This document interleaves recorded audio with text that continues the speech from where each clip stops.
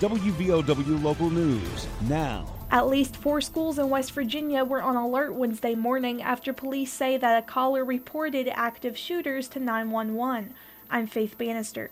One of the calls reported an active shooter at South Charleston High School, but Cabell County dispatchers say that the crews on scene determined no threat at the school. Barboursville police say that Cabell County 911 also received a call about an active shooter at Huntington High School, and they say that the call came from out of state. Cabell County schools say that the incident was a complete hoax, according to 13 News. Cabell County schools also announced that due to the hoax, the Huntington High School State Championship Football Celebration Assembly has been canceled. It will be rescheduled to a later date. W. Boy in Clarksburg reported that Robert C. Byrd High School in Clarksburg also received an unfounded threat Wednesday morning. The news outlet also reported that all Marion County schools were placed under a precautionary code red lockdown due to calls being received throughout the state. WVOW News is brought to you by Logan Regional Medical Center.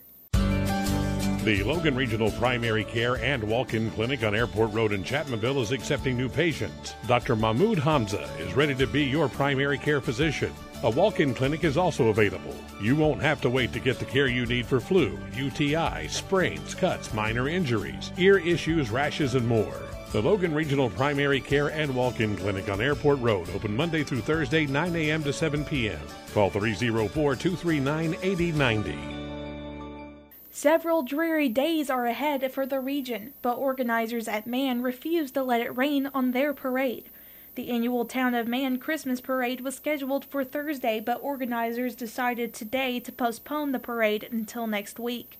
Terry Schoolcraft, president of the Man Merchants Association, said the decision to move the parade was an easy one. It's supposed to be rainy and cool tomorrow, so we've decided to bump it up to a prettier day so that we'll have a bigger turnout. The Town of Man Christmas Parade will be this Tuesday, December 13th. Lineup is at 5 p.m. at Man High School, and the parade will commence at 6 p.m. Governor Jim Justice announced on Tuesday he officially signed off on West Virginia's Line Extension Advancement and Development, or LEAD program. The program grants Comcast permission to begin construction activities to connect more than 2,000 underserved homes and businesses across the state. Next month, Comcast will begin to execute the plan for 2 projects, totaling more than $10 million, enabled in part by $7.5 million state grant to provide more residents in Brooke, Cabell, Hancock, Morgan, Ohio, and Putnam counties access the Comcast fiber network. The project will add almost 200 additional route miles of fiber to connect unserved residents to the full suite of Xfinity residential and Comcast business services. With construction activities beginning, the entire project is expected to be complete by the end of 2023. Comcast is also partnered with the state for the Major Broadband Project Strategies program to connect even more homes and businesses in Brooke, Hancock, Marshall, and Ohio counties in 2023. A former West Virginia delegate who served prison time in connection to his role in the January 6th riot at the U.S. Capitol building says he is now looking at a run for Congress. Former Delegate Derek Evans says he is preparing to form a congressional exploratory committee. Exploratory committees look into an individual's potential success as a candidate to help determine if they should seek candidacy for a political office. Evans served as a delegate serving Wayne County in the West Virginia House of Delegates prior to his role on January 6th, where he live-streamed the events on Facebook. He resigned his seat days later. Evans pleaded guilty to 1 count of civil disorder in March and was sentenced to 3 months in prison. He served his sentence at a federal institution in Michigan. Evans was among hundreds of people charged with storming the U.S. Capitol. Evans says that some of the issues making him consider a political run are inflation, rising gas prices, the war on drugs, and West Virginia counties recently denied FEMA assistance. A woman with an outstanding felony warrant from a previous drug investigation is now behind bars after a traffic stop in Wayne County.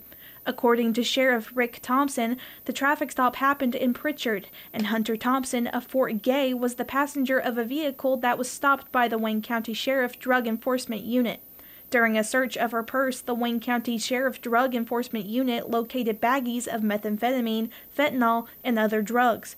Hunter is charged with possession with intent to deliver methamphetamine, possession with intent to deliver fentanyl, and pseudoephedrine altered. A man found guilty of killing a woman and dismembering her body was sentenced in Cabell County on Tuesday. R.G. Lee Jeffers Sr. was sentenced to life without mercy for the 2018 first-degree murder of Carrie Sowards, according to the Cabell County Circuit Clerk's office. Portions of Sowards' body were found in the Wyandotte River in 2017, and Jeffers was charged with murder and concealment of a body in February of 2018. Sowards' DNA and evidence of what a criminal complaint characterized as a bloodletting incident were found at Jeffers' home. With a look at sports, here's WVOW's Aaron Stone. Logan High School girls beat out Herbert Hoover last night at home. Logan defeated Herbert Hoover 34-30. Chapmanville on the road at Polka defeated the Dots 16-19. And in boys basketball, the Logan Wildcats on the road at Sissonville. Logan won 87-51. I'm Aaron Stone. Get local news on demand at WVOWradio.com or on your smart device. This is WVOW Logan. Here's the Coalfields forecast from the Storm Tracker 13 Weather Center. I'm Storm Tracker 13 Chief Meteorologist Spencer Atkins. Rain tapers off a little bit here for the second half of our Wednesday, but our high in the mid-60s, falling back down to the upper 40s. Thursday, upper 50s. We do see the rain chances picking up late, especially at night. Friday, we have leftover rain showers, so 57 Thursday, 62 Friday, finally drying out 51 Saturday. I'm 13 News Chief Meteorologist Spencer Atkins. Listen throughout the day or click on tristateupdate.com for more weather information from the Storm Tracker 13 Weather Center.